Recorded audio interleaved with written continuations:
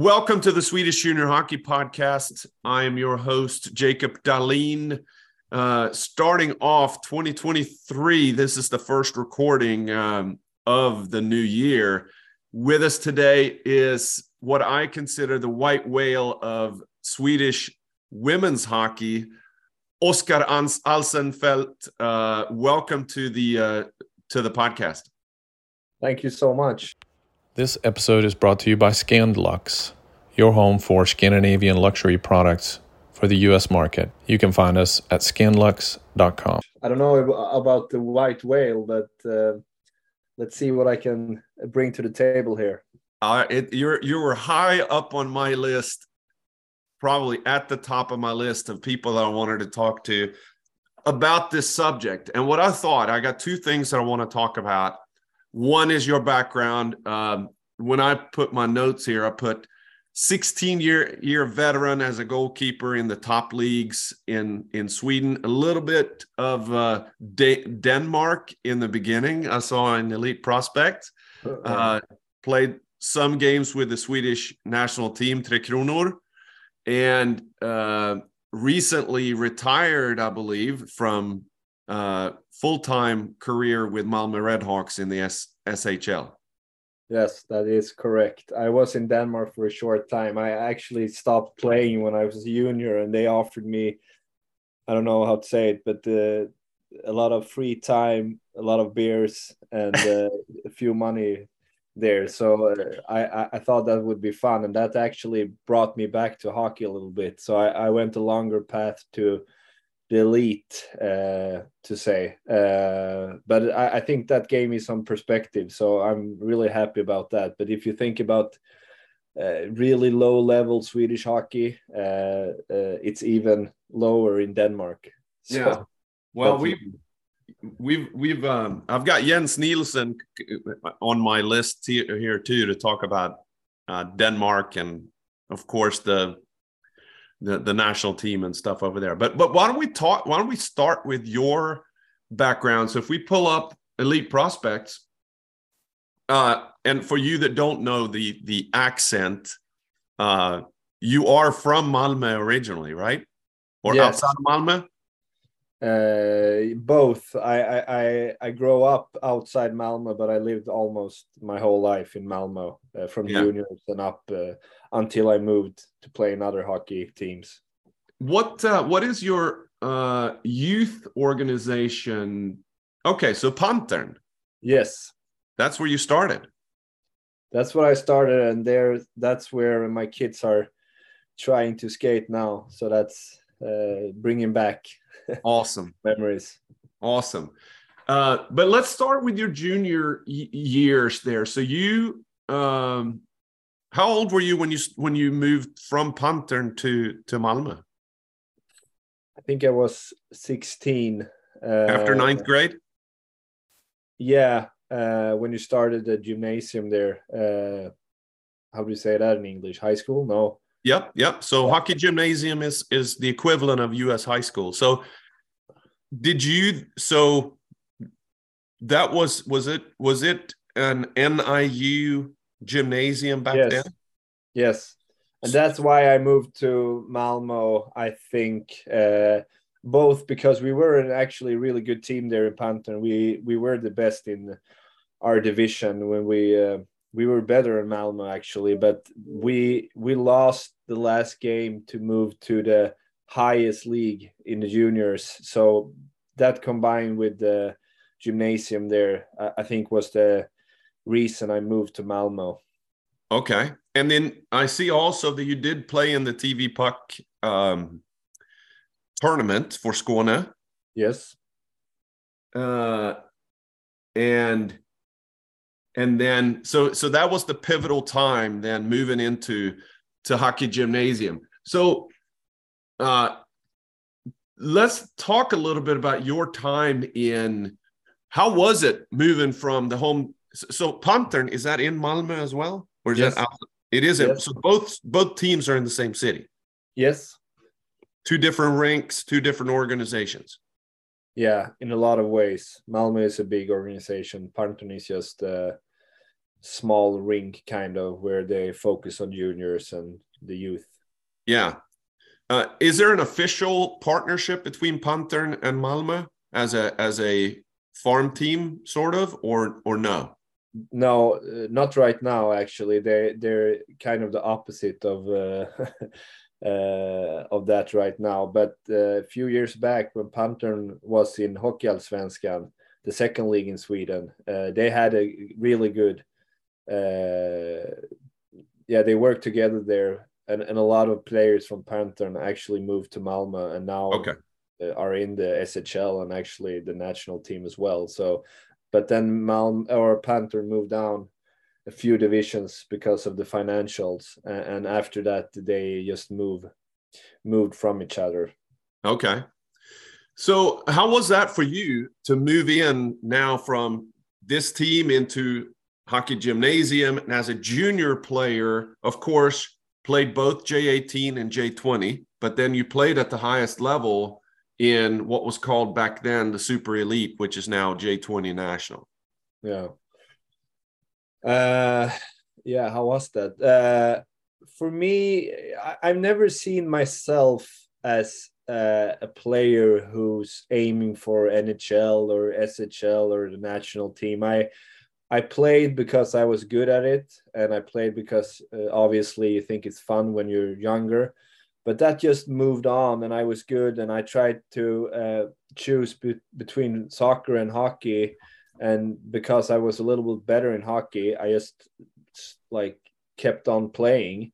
So for me, that was just like moving to a new school, the gymnasium. It was never a choice, kind of. It just was the path I was chosen. So after a while there, I was just thinking, do I really want this? I've always focused a lot on my education, and I wanted to make money pretty early as well. So after first year in J20, I actually quit playing. So for me, it was never like I think I wasn't that good to aim for like the draft and stuff like that. So I was just like, wanted to have fun, wanted to make money, wanted to focus on my education. So hockey, it came first because it took a lot of time, and you have friends there. And obviously, I'm from a hockey family, so it's just the path you were given,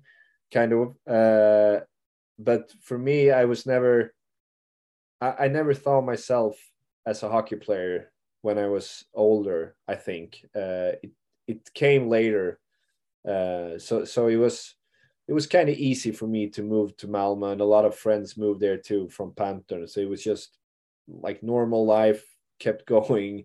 The path was just the same kind of. That's what I remember. It was a lot of years ago, but that's kind of what I think about now when you ask the question. Yeah.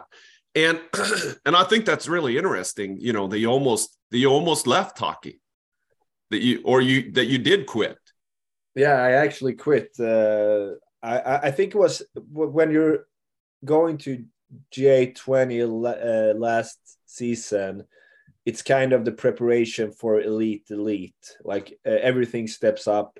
I thought I had a bad coach that wanted too much for me, and as I said, I was kind of a rebel there and wanted to do other stuff. So I just said one day I'm not going to go there.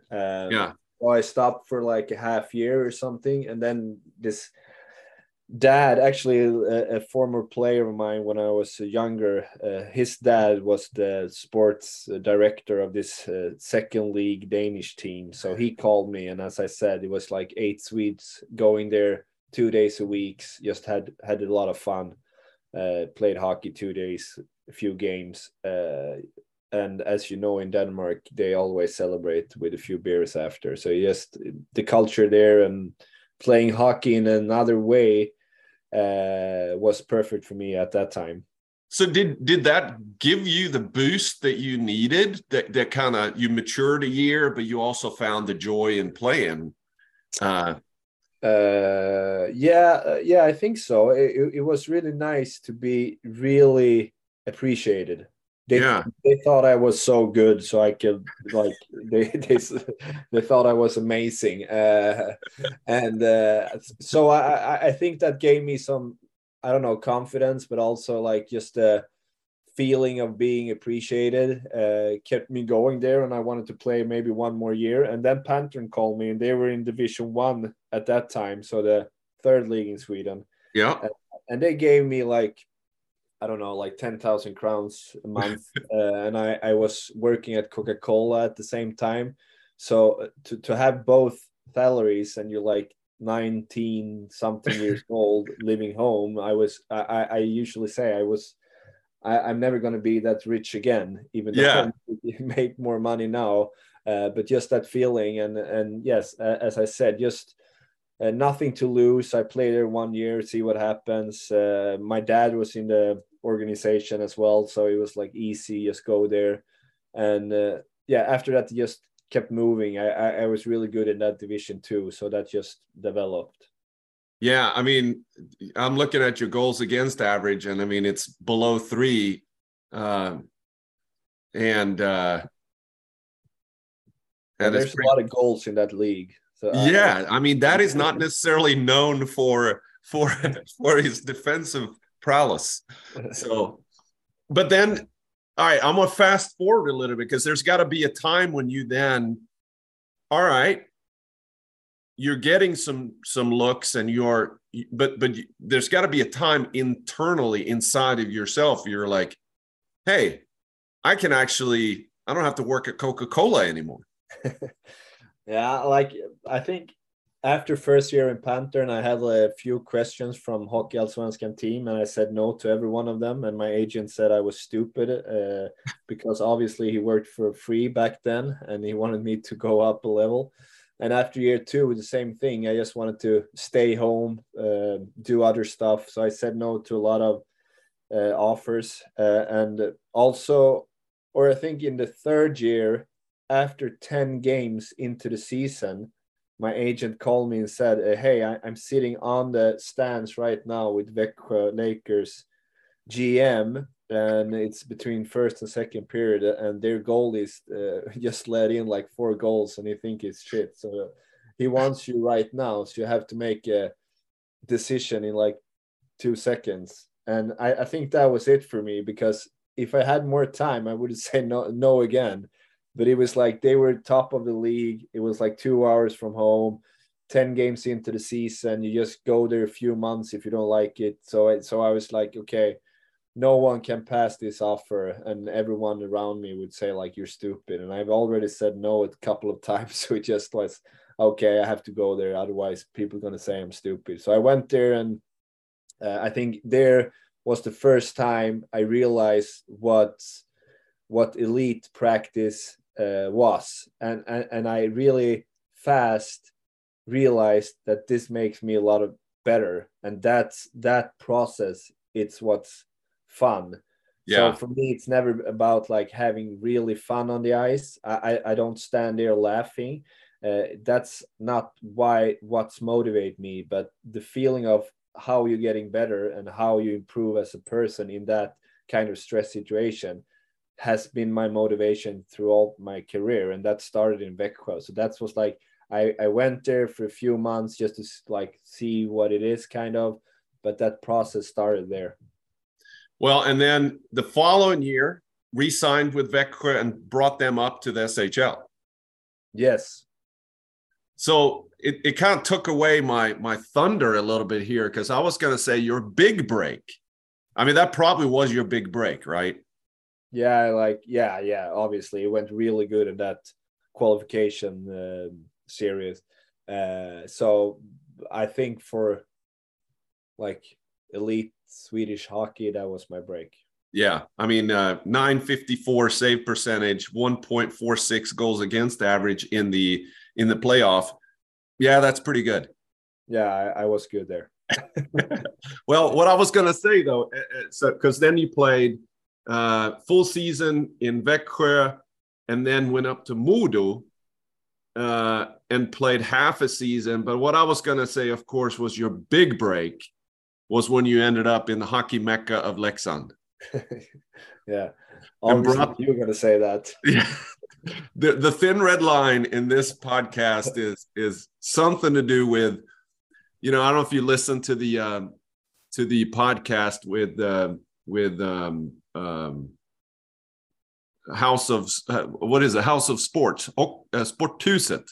But they have the Gretzky moment. My moment in this podcast is something about Leksand in every time. But I mean, of course, I lived over here in the U.S. for a long, long time, and I stayed in touch. And I remember, I mean, I kept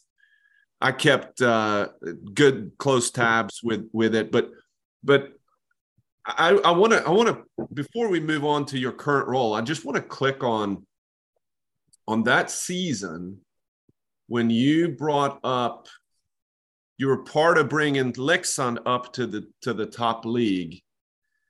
And I'm looking at the players that was on that team in Hockey Alsenfelt in the second league.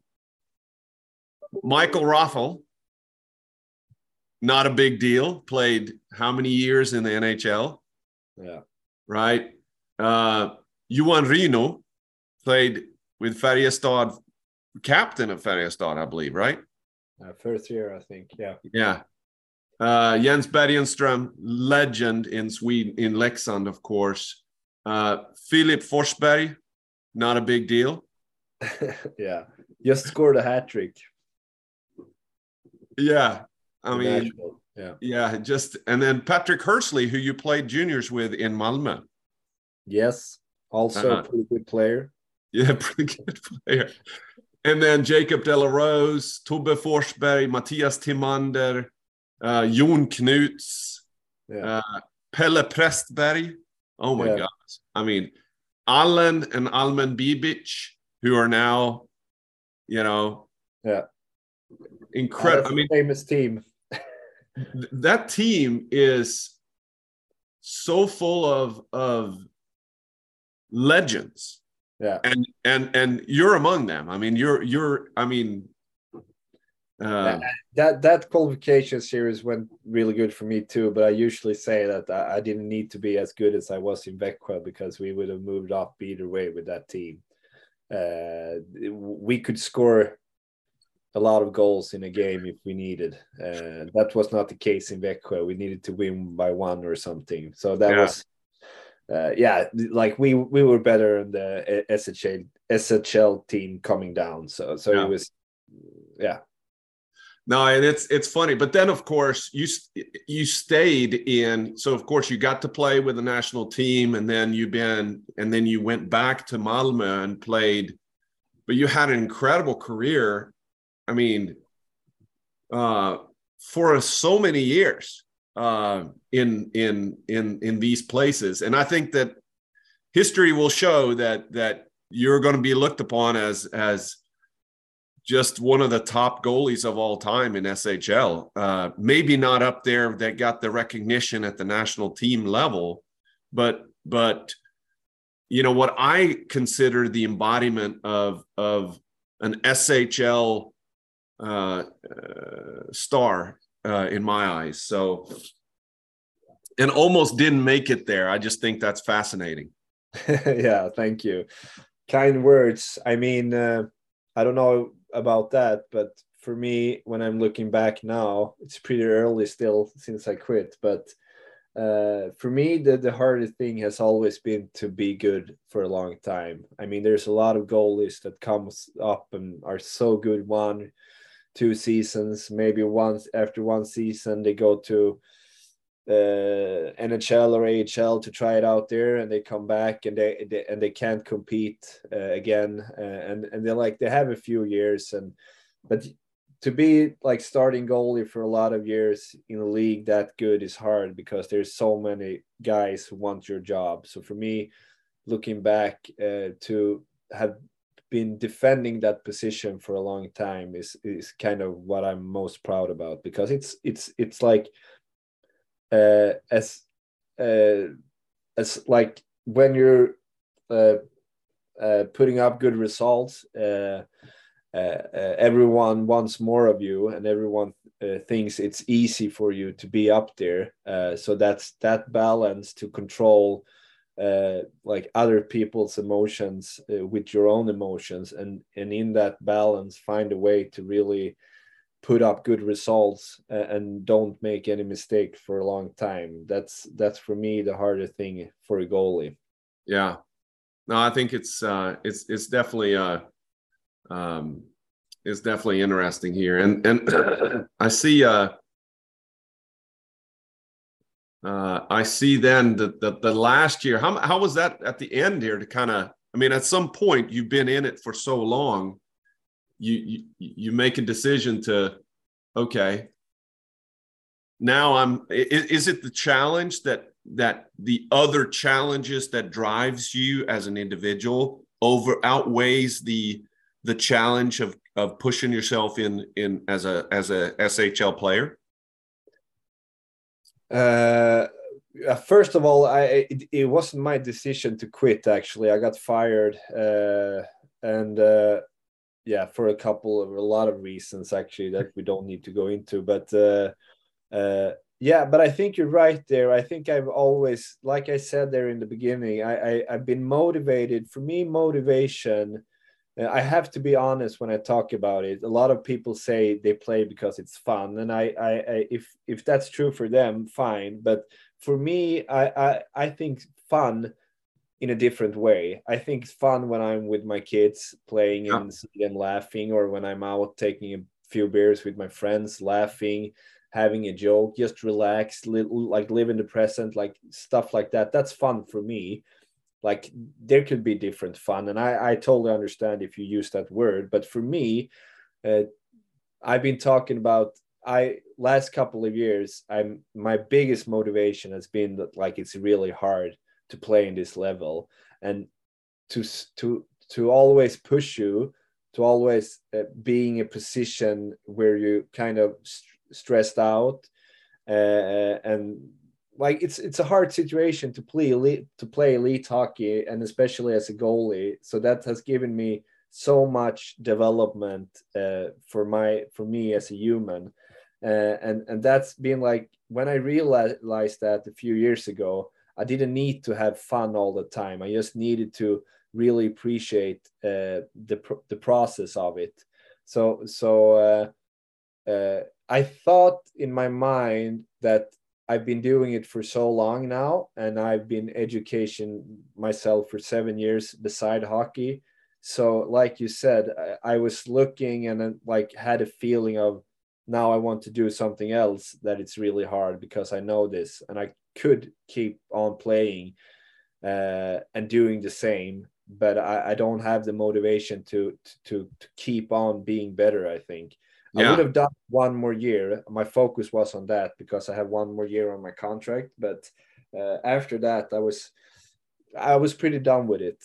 Even though I couldn't back it up financially and stuff like that, I needed to find ways to motivate me and do stuff that I don't think I'm that good at it yet, but I know I can be. So kind of, yeah, always find ways that are stressful, but that you develop through. Well, and so that segues really nicely into kind of when you switch from I switched from your elite prospects page to your LinkedIn page, which kind of goes into your current role. You ended up now as the general manager of the Swedish, so SDHL, which is the Swedish Women's Hockey League.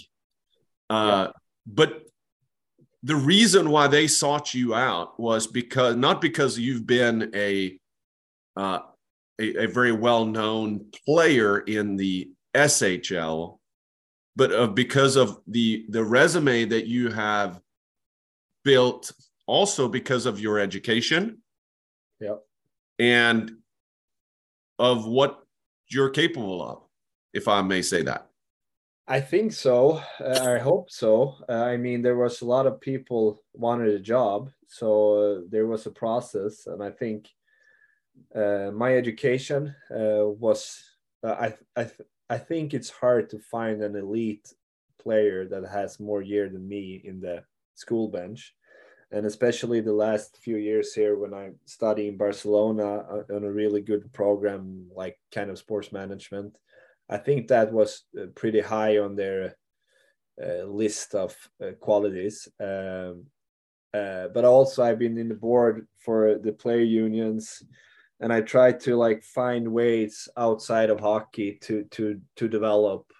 So I think that was, and I also been studying the culture of hockey and the place of hockey in society and stuff like that. And in those questions, there is a lot about equality, and I think I could really talk about women's hockey and be humble about that I don't know anything about it. So I think they like that kind of that balance. So Yeah. I hope so. I mean, obviously I'm a name in Swedish hockey, so maybe that had a part, but I think they like my resume, as you say. Well, and you're also a young guy. I mean, it's not like you're 60 years old and crusty in the public persona. So it helps to get a fresh, young, smart athlete that can not just be a name, but also be a thought leader and really drive hard. So let's go into that, because so I'm gonna be completely frank and say I know so little about Swedish. So I want to focus a little bit on the kind of the angle of the next phase of this conversation on the younger part of the athletes in Sweden. But I think it's an important one because I honestly don't know enough details about it and the challenges that they are. But I can imagine. I've coached several years here in the youth hockey in the U.S. and I compare the U.S. women's hockey programs and parallel that to Sweden, and I question. Well, I really don't know how it works, but let's go back a little bit on talk about girls youth hockey in the traditional markets like Pantern. Do most of them start co-ed there in Björnligan, or I don't know what it's called, but how did they get started? Tre Kronor Hockey School, I think they call it, or a lot of organizations or use Tre Kronor's hockey school. Like they have a program from the federation where they help out with stuff and they get education and stuff. You don't need to follow that, but most of the organization do that. So if you look at Pantern, they historically they don't have any like girl hockey at all. Okay. That's what the history looks like. I mean, it's a really young sport, and it's a guy sport. It's a white guy sport from the beginning, and you need to be tough. And that's that. It's just like I think the first elite league in Sweden was started 2009 or something. Wow. But I think women's hockey was like late 80s, beginning of 90s, and that all those first years, it was just girls started to play hockey with guys, and obviously you want to play with friends all the way up. So those years you just keep losing girls on the way up because there's no junior leagues, there's no like platforms all the way up, and you want to play with your friends, and obviously a lot of girls stop playing, so you're all alone in the organization. There's going to be different cases, obviously, with organization that's been doing it good for a lot of times, and there's some organization that's only focus on girls, but overall there's no platforms for the girl, or it doesn't have it haven't been like that, but it's starting to pop up right now, and I think there's going to be more question about that. But there hasn't been the platforms from youth to senior for the girls, so obviously you lose them all on the way up. Well, let's parallel to what you said earlier about when you chose between soccer and hockey. And I don't know how many people I've talked to that they played multiple sports, but then they said, Well, I was listening to, this was actually Spit and Chicklets interview with Peter Forsberg, and he was talking about, I was actually a better soccer player, but I chose hockey. So for the girl that probably plays, the good athlete, girl athlete that is 13, 14, 15, that may play tennis, they may play soccer, they may play hockey, they may play whatever, right? And then they go into, soccer is very established. And I'm sure that it's a much easier path, so to speak, talking about the platform being already built in women's soccer, where if you are a 8th grade, you're getting ready to go into high school. So 9th grade now, I'm going to have to make a decision. Where do I want to go for school next year? Do I go for soccer, which is lots and lots of options, or do I go for hockey? What is out there now? Because the bigger teams have hockey gymnasiums for girls, right? Yeah. So I know in Leksand they have one, but is it only the NIU schools that have girls programs for gymnasium? Yes, kind of. Yeah. So if you are a top hockey player, so I mentioned offline Tuva Kandel as an example. Tuva played in Leksand all the way up, co-ed, competed at the highest level at the U16 elite, co-ed, and then went into hockey gymnasium. And I think she's finishing up here this year. But then played right away in the SDHL. Yeah. What if you're not a Tuva Kandel that is, plays on the national team? Yeah, right now in Swedish hockey or women's hockey, we have SDHL, and then we have something called Division 1 or NDHL under there. And then we have a Division 2 kind of, I don't know how to say it, but it's really, or it's low standard, and it's like girls and women that they don't see a future in hockey, to say the least. But then we don't have any junior series. We have one right now in the region of Stockholm, Region Öst. So what happens is, if you're good enough, you either stop playing, or if you're good enough and you want to keep playing, you move to team that plays senior hockey. So now we're in SDHL. We have kind of, I think, don't correct me of the exact number, but I think we have up to 60 junior players. And in NDHL Division 1, we have even more. We have almost between 40 and 50%. And that's 28 teams, I think, in NDHL. So we have a lot of juniors. So we have the platform to have 4 junior series across the country.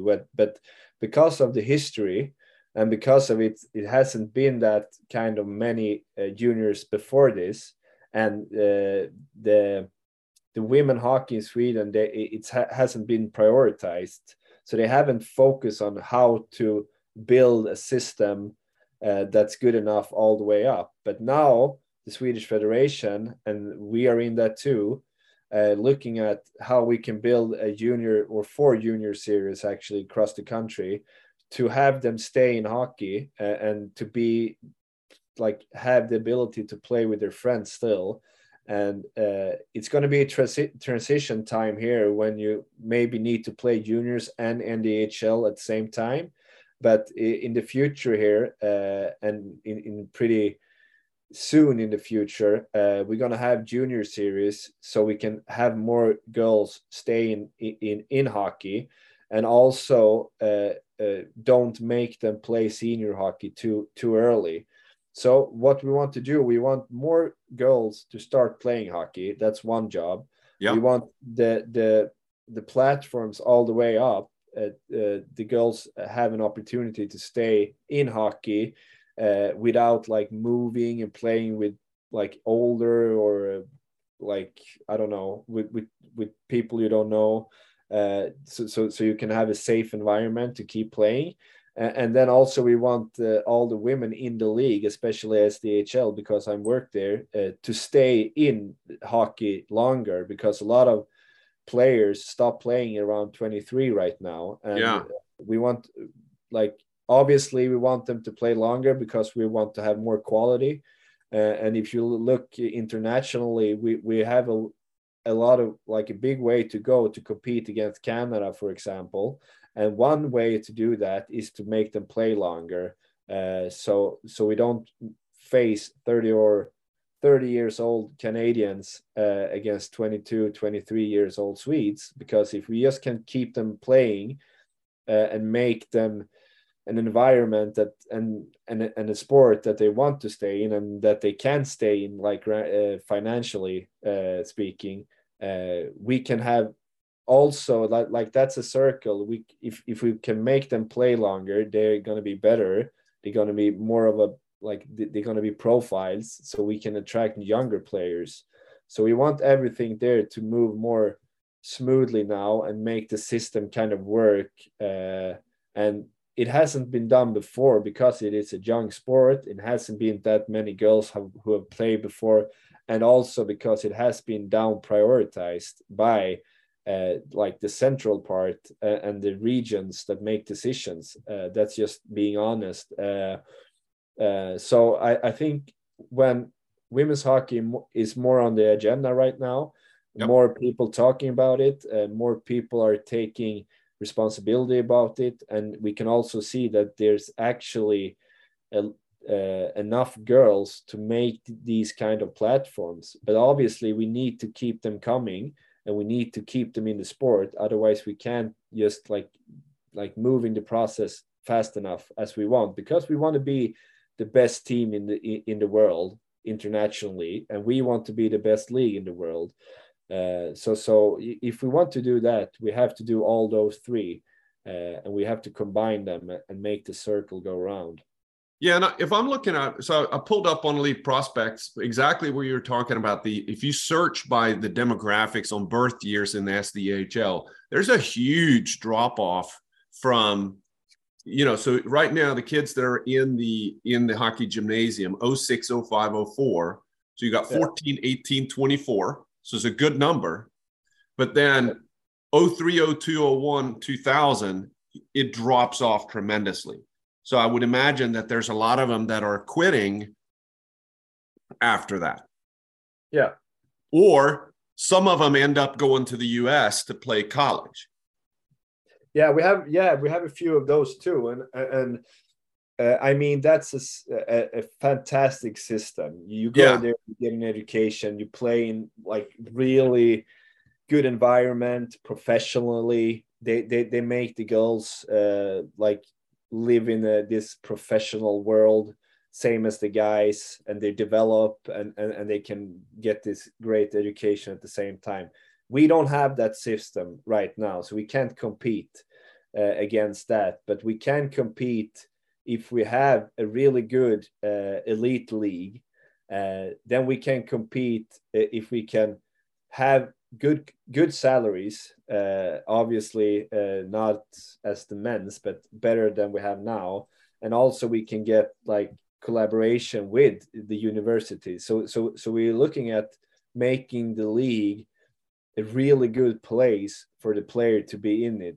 So they don't think, okay, I like hockey, I'm going to play here a few years, but obviously I need to quit then because my life has to start with family, making money, education, and so on. So if we want to compete against college, but also now when the maybe in a really good elite league in over there is starting, we need to look at better conditions for the girls here. So the best players in the world wants to stay here and wants to play here, because obviously right now we have a lot of really good international high level players. So we want to keep them here so the league is really attractive.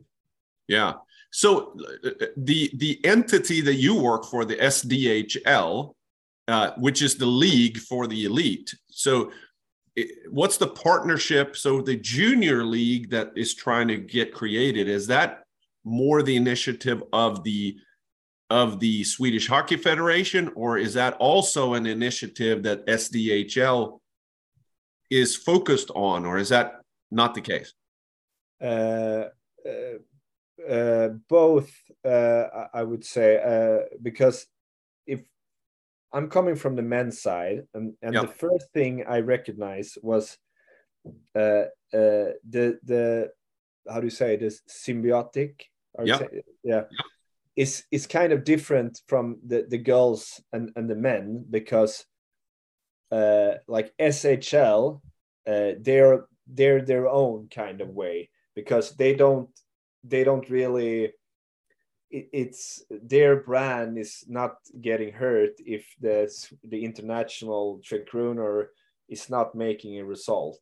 They don't need to care about how many guys is starting to play hockey this year, because it's still going to work. It's still going to be this brand. It's still going to be one of the best leagues in the world. But on the women's side, everything is more connected to each other. We need to have a junior league if we could have good quality women and girls in our league. Absolutely. And we need to have an international team that's really putting up good results, because we want to have more girls playing, and we need that like the profile of getting international results, but also the interest in Sweden is coming a lot from the international result, because of the national team is the phase out kind of to the country. So I'm working a lot with the national teams and how to develop, because the players are playing 95% of their time in the clubs. So how can we develop both the practice part? How can we look at Canada, what they are doing? Like how can we combine? So SDHL is kind of the middle there, and we also work for the clubs because they own the league. So everything is it's getting together more on the women's side. So we are helping, and we want to be involved a lot in this process of starting junior leagues, but it's on the federation's table. They are making the decisions. They own the question, but we are pushing as well. We want to be in there, and we want to help them with this, because we think this is something that we need as a league too. And we are also, like I said, the whole thing, SDHL, NDHL, junior leagues, everything has to work for us to have the girls play longer and to have the best elite league that we possibly can have with the conditions that we're facing. Yeah. Well, I want to wrap this up now with a challenge to all the listeners. And that is, so hopefully the people, so for your benefit, half the people that are listening are from outside of Sweden. And then you got Swedish people listening to this, but I want people to go to your LinkedIn page. And I just read this in preparation. And I want, if you look up Oscar Alsenfelt on LinkedIn, you have a link. You just posted the what's called Den nya spelplanen, so it's basically the business plan for SDHL. And it has the vision, the mission, and the strategy. What I wanted to point out is that, and what I think is awesome, is that there's just not a lot, it's just not talk. There's thought behind it, but there's also a clear strategy of and some lofty goals in there. 25%. What was it? 2025 to have 25% of all players in the SDHL to be full-time professionals. Yes, that's a lofty goal. Which I don't know what the percentage is now, but I would imagine it's much smaller. But it depends how you count that. What is to be professional, and should you count in only the Swedish player or the international? Should you encounter the juniors, because we have a lot of them? So it depends how you count, but we are far from that right now. That's true, but we still think we can make it, actually. Yeah. No, and I think that it's the other part about it is really the strategy, not just to have goals and have lofty goals, but there's a path that is fairly clear. And I applaud you for kind of leading the charge. I know there's other people behind you in this, but you are the face outward. And what I think what's needed is dialogue. It needs attention. It needs collaboration with so many more. And the best way to do that is focus attention to it, because it's worthwhile at all levels. You have this gap now between the TV puck tournament and the SDHL. And there's not a lack of female athletes in Sweden. They're just choosing to maybe go in a different direction. And if we can go and keep them, the best athletes, to choose hockey instead of soccer or, handball or something, that is the path to be able to get us back to competing with Canada and US. Yes, that's kind of hard to compete with those guys right now, but I mean, we do on the men's side. Why can't we on the women's? Yeah, I don't think it's that hard. I think it's a process. But I just want to say one thing.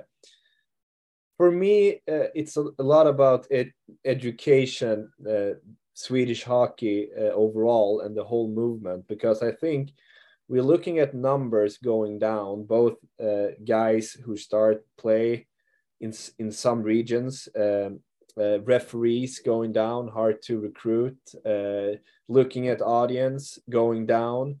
There's a lot of things you need to compete against right now. It's not just other sports. It's a lot of things moving on. It's digital. It's so many things you need to compete. So for the movement of hockey, both in Sweden, but also in Canada and so on, to help the whole movement, you need women's hockey. You need to open up that segment, because without that segment, we're going to lose in the long term against other sports, other activities. So it's not about equality. I don't need to use that word so much, because you usually hide beside that, and you don't do it 100%. When I talk to SHL team and they hide behind equality because they have a women team, I don't use that word so much anymore. In the beginning, I only used it, but for me, it's about financial sustainability, and it's about open up a segment and compete for the whole movement. And you need women, you need families, and you need women hockey to do that. So everyone needs to like invest money and time in this and resources, because in the end, you're going to make money from it, and you're going to need it for the whole movement. So I think the teams, the organizations, the regions that are willing to bet money right now, even though you're looking at red numbers, maybe they're gonna have better opportunity to compete against the other organization and other regions and other countries later on, if they do this investment right now. So it's good to point out the value for the whole movement, not just the women movement, because the men and the guys need women hockey to move forward. I think the better word than equality is more synergy. And I know synergy is an overused word a lot, but I do think that it applies in this exactly what you're describing. Here's what I'm gonna commit to, and that is we've been 100% talking about Swedish junior hockey and talking about the male segment. And 2023, we will increase, starting with this episode, to have focus on the women in this sport for the same reason, for synergistic reasons, to broaden, to educate, to inform, and hopefully entertain a little bit as well. And thank you, Oscar, for not just to bring Leksand back into SHL back in the day, 13-14, but for I could see the passion that you have for this, and I could see how that fits into your personality of what drives you and what motivates you, and no doubt that's exactly what we need and what SDHL needs moving forward. So we will keep close tab on you, and anytime you want to jump on and bring an update, we're game. Thank you so much. All right. Have a great 2023. You too.